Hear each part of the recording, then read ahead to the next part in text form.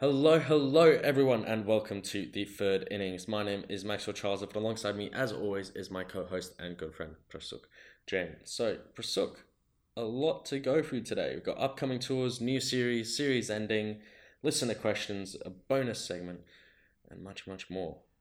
So let's just get into it. Yep.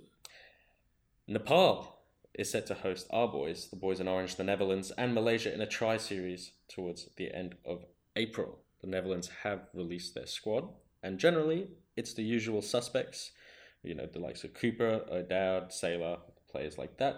However, they have included Aryan Dutt, uncapped 17-year-old from FCC, nice little all-rounder, and Vikram Singh, 18-year-old from VRA, who made his debut in 2019, if I'm not mistaken. I am pumped to see our boys back in action. What about you, Prasad? I'm pumped as well. I remember having a net with Vikram last week, and he looked in form. How'd you go against him? Get him out? He was trying to bowl bounces at me. I think he was trying to get me out, but you know me. Duck and cover. Exactly. Another plan. Well, yeah, we're very much looking forward to that. In the other part of the world, in New Zealand, New Zealand smashed Bangladesh in the first T20 they're playing. They beat Bangladesh by 66 runs. Oof. They scored a massive 210 for 3 in the first innings, in the only innings in the T20, and restricted Bangladesh for 144 for 8. Devon Conway, who wasn't picked at the IPL auction, he scored a 92 not out of 52 balls. Still any chance of a team picking him? No, like Ashwin said, 4 days too late, mate. True. Ish Sodhi with the ball, picking up 4 wickets for 28 of 4 overs. Not much to say about Bangladesh. One would have thought it's more competitive for them to participate in the T20 as compared to the ODIs, but didn't see much of any change in the team or in the gameplay from them. Yeah. And it's going to be interesting what happens in the rest of the series. Yeah. So for Bangladesh, like you said, it seems like the same problems are coming over from the ODI series. One of those being a lack of penetration with the ball. So they have had New Zealand on a low score early in their innings, 52 for 3, something like that.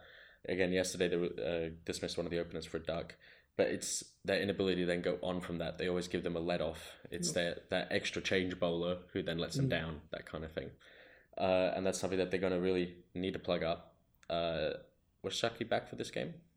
I don't think so. I don't think so either. No, I think he's still out for the series. And they need him back. If he is back, we should know that. So he isn't back because we don't know it. Yes. So he's not back, and he should be back. Either way, like we said, over the ODIs, he is just integral for this Bangladeshi team to have any chance of winning a game, really. And he's saving himself for the IPL, as he clearly mentioned. As he mentioned to the Bangladesh Cricket Board, can I not play some test matches? I think because for the country, yeah, because I want to go after being out for a year for some sort of relationship with a bookmaker. I think, yeah. Well, Bangladesh were recently playing West Indies. They had a bit more fight there than they do against New Zealand. West Indies are putting up another fight against another subcontinental team, this time Sri Lanka. So they've been having the ODI series, having the T20 series. This series feels like it's been going on longer than the England-India series. It's been that long. But they just completed the first test. The West Indies won the toss and chose to bowl. That proved to be a smart plan. Sri Lanka were rolled for 169, with Holder doing the bulk of the damage with 5 for 27. Wow. Roach took 3 for 47. Shannon Gabriel was absolutely terrible. He took none for 22 off 9, but that was the most ridiculous test match bowling I've ever seen. Like, I think he bowled 2 wides in a row, and 2 wides in a row is not unheard of. In a test match. But in a test match, and exactly the same ball. So misses basically the entire cut strip on the offside, almost goes to first slit, and then the next follow-up ball was so close to being a full toss no ball, but it wasn't. Just snuck under, and it was disgusting. Disgusting. That's the word to describe it. Disgusting. Anyway, he finished with none for 22 off 9. The Windies, in reply, posted 271.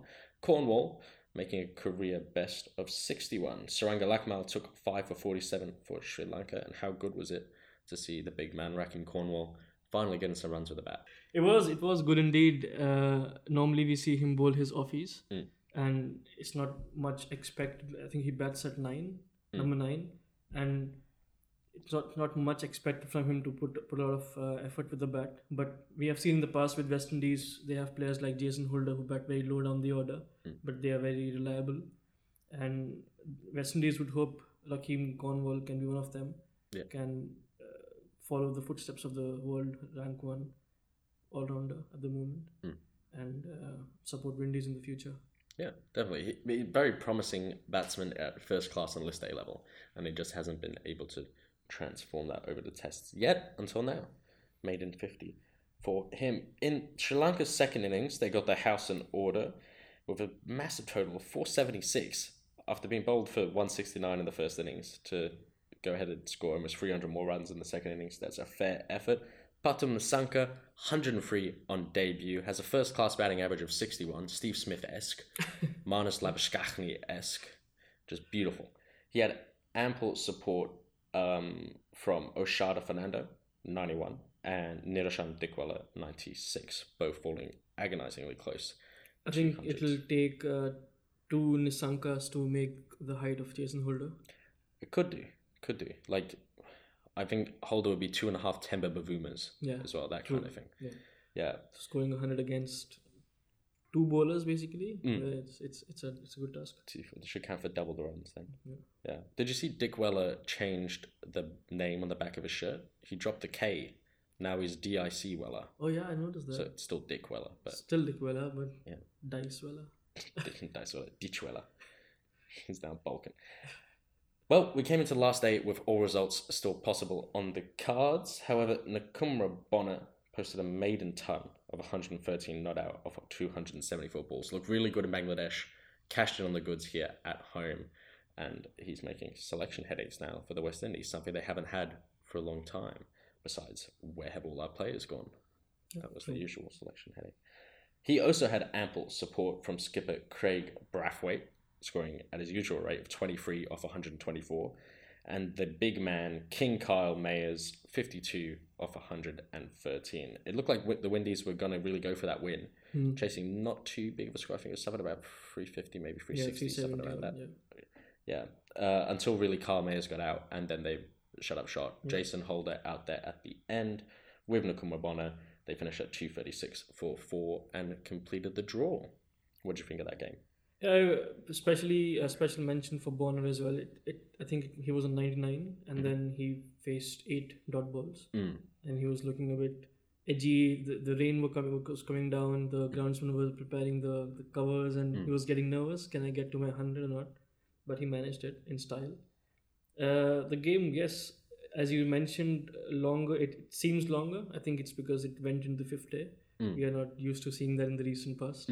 Test match is going into 5 days, and then hold on. There's a 5th day? Yeah, exactly. Wait, I only just left Gujarat 19 years ago. I didn't know there was a 5th day of Test cricket. I thought there was only 2.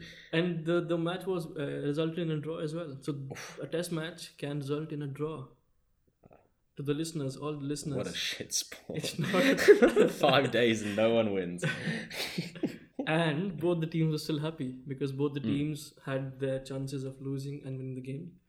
And West Indies probably were the happier side because they batted for more than a day, batting last on that sort of a deck. So they would be the happier side going in. Yeah. Coming out. It'll feel like for Sri Lanka, they lost this game. Whereas for the Windies, it's one of those things with draws. The Windies will feel like they won this draw. Sri Lanka will feel like they lost this draw. And really, no one won anything.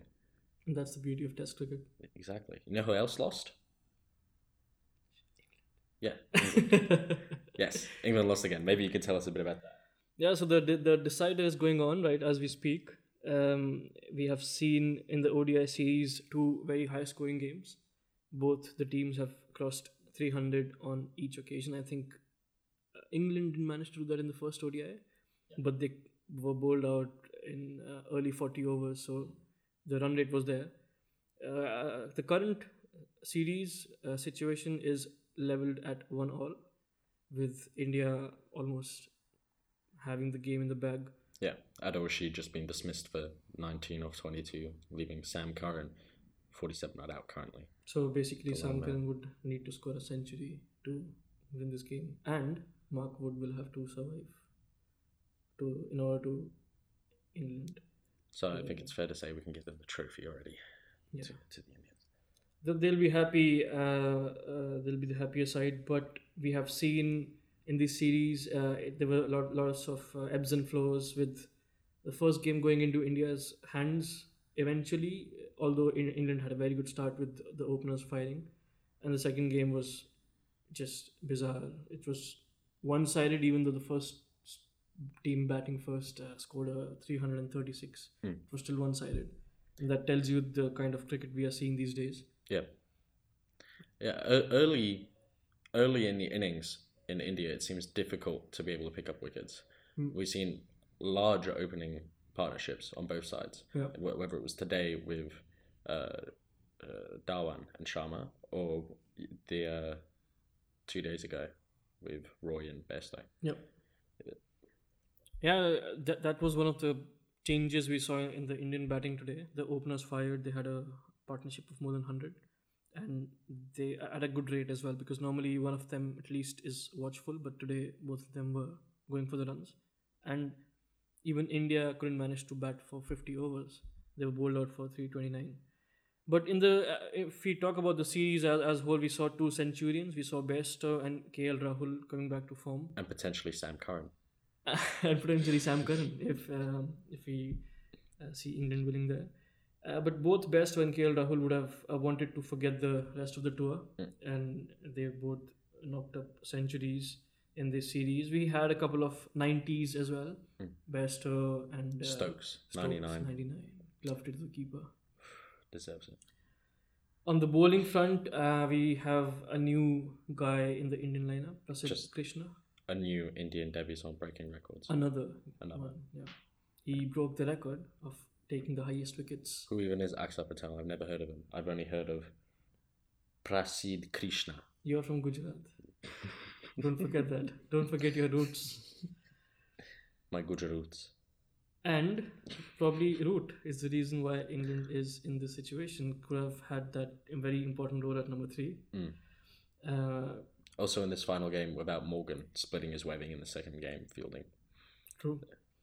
It was always going to be difficult to win this series decider. A full-strength English team versus a full-strength Indian team, I'd say it's about 50-50, but in England would probably have a little bit of the upper hand, actually. But then when it comes to a slightly depleted English side versus a full-strength Indian side, I don't think England will stand a chance.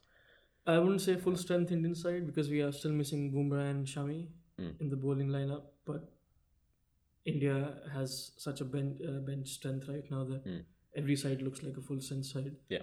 And again, Prasidh Krishna or Siraj in the recent past, or Navdeep Saini, they don't look like they are debutants with the experience they are getting from IPL, and they look ready as soon as they step on the ground in the international format. I'm sure that the young English players have the same experiences from the NatWest Vitality T20 Blast. Similar crowds. I think they're happy playing the IPL as well. Yeah, oh, that's true. They do play in the IPL. Well, it has been a relatively short series compared to the other series within this mega tour of the subcontinent for England. My man of the series would have to be Johnny Bairstow. Now, this is just for the ODI series, but the part of the reason why he's my man of the series for the ODI series is because of his exploits in the Test arena, or lack thereof. He put that all aside, stick to what he knows best, which is white ball cricket. That's what he knows best. It's not anyone who says Johnny Bairstow is a good Test player would have 5% of an argument, because he's an average Test player. But white ball cricket is what he knows best. He highest run scorer for the series with 219 runs from 3 innings at 73. Hit a high score of 124 in the second ODI. I think Bairstow is going to record this episode, this segment at least, because if he listened to the first 4 or 5 episodes from us, I think he listened to them. I think he did too. I think he heard our coaching tips from the VRA Zami number 12, when we have enough players to be a number 12. Yes, he listened to me, and he decided to shut up shop with his shooting gallery and burn it down for the insurance money. So. And the ducks are probably swimming in the water now. In the oven. Nice Yorkshire dinner. Who is your man of the series? I'd have to go with Bhuvi. I think he's the highest wicket taker in the series. I hope, unless Sam Curran, after hitting the century, he gets out to Shardul Thakur. But he is the only wicket-taking bowler who has an economy of under 5 in the whole series, where we have seen 5 or 6 innings with 300 plus scores, and no one else has an economy of under 5. Everyone else has an economy of more than 6. In all the 3 high-scoring games, it's just next level. I have to go for them. Definitely. A special mention to Rishabh Pant as well. He's our man of the tour. All the 3 series combined with all formats, Test, T20s and ODIs. He has performed everywhere on every format. And did he get 100 in the Tests and the ODIs? He didn't get 100 in the ODIs. No, that is true. He got agonizingly close. He would also be my special mention man of the tour. I have another special mention to give out, and that is to the BCCI's media team. Shall we have a round of applause? Pardon? Shall we have a round of applause? We can have a round of applause. Lord's clapping. Why I say this is, do you remember the drop catch by Virat Kohli in the second ODI? Can't forget that. You can't forget that. It was so atrocious, wasn't it? It was. Not according to the BCCI. The BCCI called this Virat Kohli's brilliant fielding effort in the slips. Emphasis on effort. They claim he caught it, but the ball trickled out of his hands upon the elbow's impact with the ground. In other words, a drop. Great effort, and 4 marks on the sportsmanship spirit from Virat Kohli. The sportsmanship spirit, which was getting up off the ground, having a wild throw at the stumps, and then complaining to the bowler that he wasn't backing up at the stumps after dropping a dolly. And this isn't a singularity thing for Virat Kohli. He has really let his fielding standards slip in recent times. I think I saw a statistic that in T20 since 2018, he has dropped the most catches out of any international player. And partly that's because he plays a ridiculous amount of T20 international cricket, more than a lot of other people, more than the majority of other people. So therefore he gets those chances, and he's in very catching positions. So he also takes a lot of catches. However, there's just no way to spin dropping a dolly and then picking up, aiming for the stumps, missing, and then blaming the bowler. Oh, that's your mistake, mate. Sorry. That's an amazing start. Someone of his caliber having that record of most dropped catches. And that catch, as you said, it was dolly for his standards. Yeah. Fielding at first slip. And it was a very, very important moment of the game as well. That was the first ball Owen Morgan faced. And if he caught that, England would have lost 2 wickets in 2 balls. And India would have had a chance to claw back in the game. And talking about BCCI, I think they can be the official diplomats of India. The way they put everything, I think the Prime Minister should consider whoever is responsible. Well, he's already naming the stadiums, so. True. I think he can do anything. Yeah, I think so too. You know who else can do anything? Our favourite player on this show, the King, Kyle Mayers. The King Kyle Mayers, big man Kyle Mayers. He currently sits at the top of our hundreds rankings. What is our hundreds rankings, you ask? Well, we're about to unveil it right now. It's where we take the hundreds of this calendar year, so from January 1st, 2021 to December 31st, 2021, and we will pit them against each other in a battle to the death to eventually see on the 1st of January 2022 who had the greatest ton of them all. We have 2 applicants to designate today in the ranks, both from the same test, Nikuma Bonner, his maiden century, and Pathum Nissanka, a century on debut.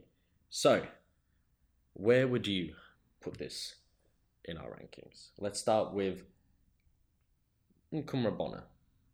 As we were talking before, it was a very special century. It was he's between quotes, he's a young West Indian batsman, and he showed the application, he showed the solidity with which he batted, and it's very good to see from a team like West Indies, where they don't have so many test games and they don't have so much of exposure as well, for someone to show that kind of an application and for someone to be of a different dimension than the usual West Indian players that are produced, like the likes of Bravos or, well, Dwayne Bravo, not Mm. Darren Bravo, but Pollards and Chris Gales and Brathwaite's, those sort of. He's a different league. He's more into the uh, Chandra Pauls and Mm. Brian Lara category. Maybe not in terms of skill, but in terms of temperament at Yeah. least. And so I rank it quite high. I mean, not the highest probably because it wasn't a huge score, Mm. but I still rank it very high, and I think it should be it should definitely be there in the top 10. For the listeners out there, there have been 27 international hundreds in Test cricket this year. This list is for Test cricket. I would have to agree with you to be somewhere around that 10th place mark. So obviously ate up 274 balls when they were fighting for a draw in that last day. He went between two modes of trying to get those runs and then realizing probably don't have the power to get to those runs, so let's salvage this draw. So he was able to do two tasks at once. It was only really that loss of Kyle Mayers, as we were saying earlier, that put them in a situation where they should start to shut up shop. So yeah, I would have him, if we agree, the 10th spot, just below Sean Williams's 151 for Zimbabwe against Afghanistan in March. Perfect.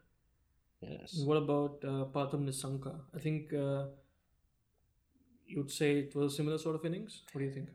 Yeah, it was a similar sort of innings on debut. Let's not forget that. On debut, young guy averages 61, as we said before, in first class cricket. However, his 103 came in an innings of 476, where one other person made a 96 and one person made a 91. Mm-hmm. It was a big scoring innings, whereas in Kumar Bonner's innings, he scored almost half of the team's total in a fight for a draw. In the second innings. In the last innings. Last day, yeah. On the last day. So I'd put them around the same rank. They're roughly the same quality. However, I think Nkumra Bonner's innings just pips out Pathum Nissanka. But don't forget, they can go ahead and score another 100 next week. And they can be re-entered into this list. They can have 2 entries. So let's say by November, Kyle Mayers could be the entire top 10. The way he's playing, it looks like it. And we would certainly hope so. Yeah. Definitely. Well, we have those locked in. Nkumra Bonner at number 10, Pathum Nissanka at number 11, just above Rishabh Pant's home 100 of a 101 against England. Perfect. That winning test. Alrighty, it's time for the long-awaited questions answers segment that we've all been waiting for. We've got a question from Slovenia, Maxi, so you have to answer it. Yeah, so thanks, Dad. His question is, has there been a better side than the Redbacks to not win a 4 or 1 day game in a season? So the Redbacks are obviously the state team for South Australia in Australian domestic cricket. And this is coming off the back of yet another loss for the Redbacks. They were bowled out for 161, chasing 321 against Queensland overnight. And to begin to answer your question, statistically, yes. The Tigers went winless, so Tasmanian Tigers went winless in the 1984 season. Yet in the Sheffield Shield that year, the first class version, they only lost 2 of their 10 fixtures. This current Redbacks team, however, have lost 3 of their 7 games they have played so far. That's now 8, one of them which was a no result, rained off. So 3 out of 7 games played with a ball bowled in them. They have lost 3 out of 7. The Tassie side's loss percentage was at 20%, whereas this Saka team has a loss percentage in the Shield of 42%. So statistically, you could argue that they are twice as bad because they lose twice as often versus drawing the game. Player-wise, you can also look at the talent they had.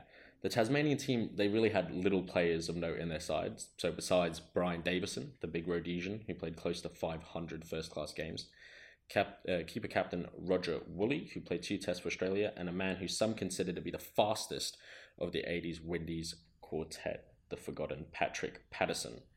Compare that to the 2021 South Australian team, and on the other hand, and they have at their disposal Travis Head, ex-Test vice-captain, average of 40 in Test cricket, Alex Carey, who's next in line for the Test keeping gloves. He has an ODI 100 for Australia, an average of 63.8 in the Shield over the last 2 years with 3 tons. We have a one-test veteran bowler in Chad Sayers, who has been tearing up the Shield for years. And in the white ball arena, we have the addition of Callum Ferguson, who once upon a time played 30 ODIs for Australia at an average of 41.4 before a knee injury really kicked him off. And he obviously played that solitary test against South Africa before the 2016 Hobart debacle. So it depends on how you look at it. If you want to know which team was the best to be bad, the South Australian team was the best at being bad, but they would probably also be the better side than the Tasmanian side, if you catch my drift. Yeah. Well, Prasuki, what can our listeners do if they want their questions answered? Well, they can leave a comment on this or any of our other videos on any platform, or just simply send us a DM on Instagram at The Third Innings. Exactly. And while you're there, why don't you give us a follow and a subscribe so you never miss an episode or any little clips we put up on our socials. Well, that's all the time we have for today. My name has been Maxwell Charlesov, and from myself and my co-host Prasuk Jain, it has been a pleasure having you, and we look forward to seeing you soon. Thank you.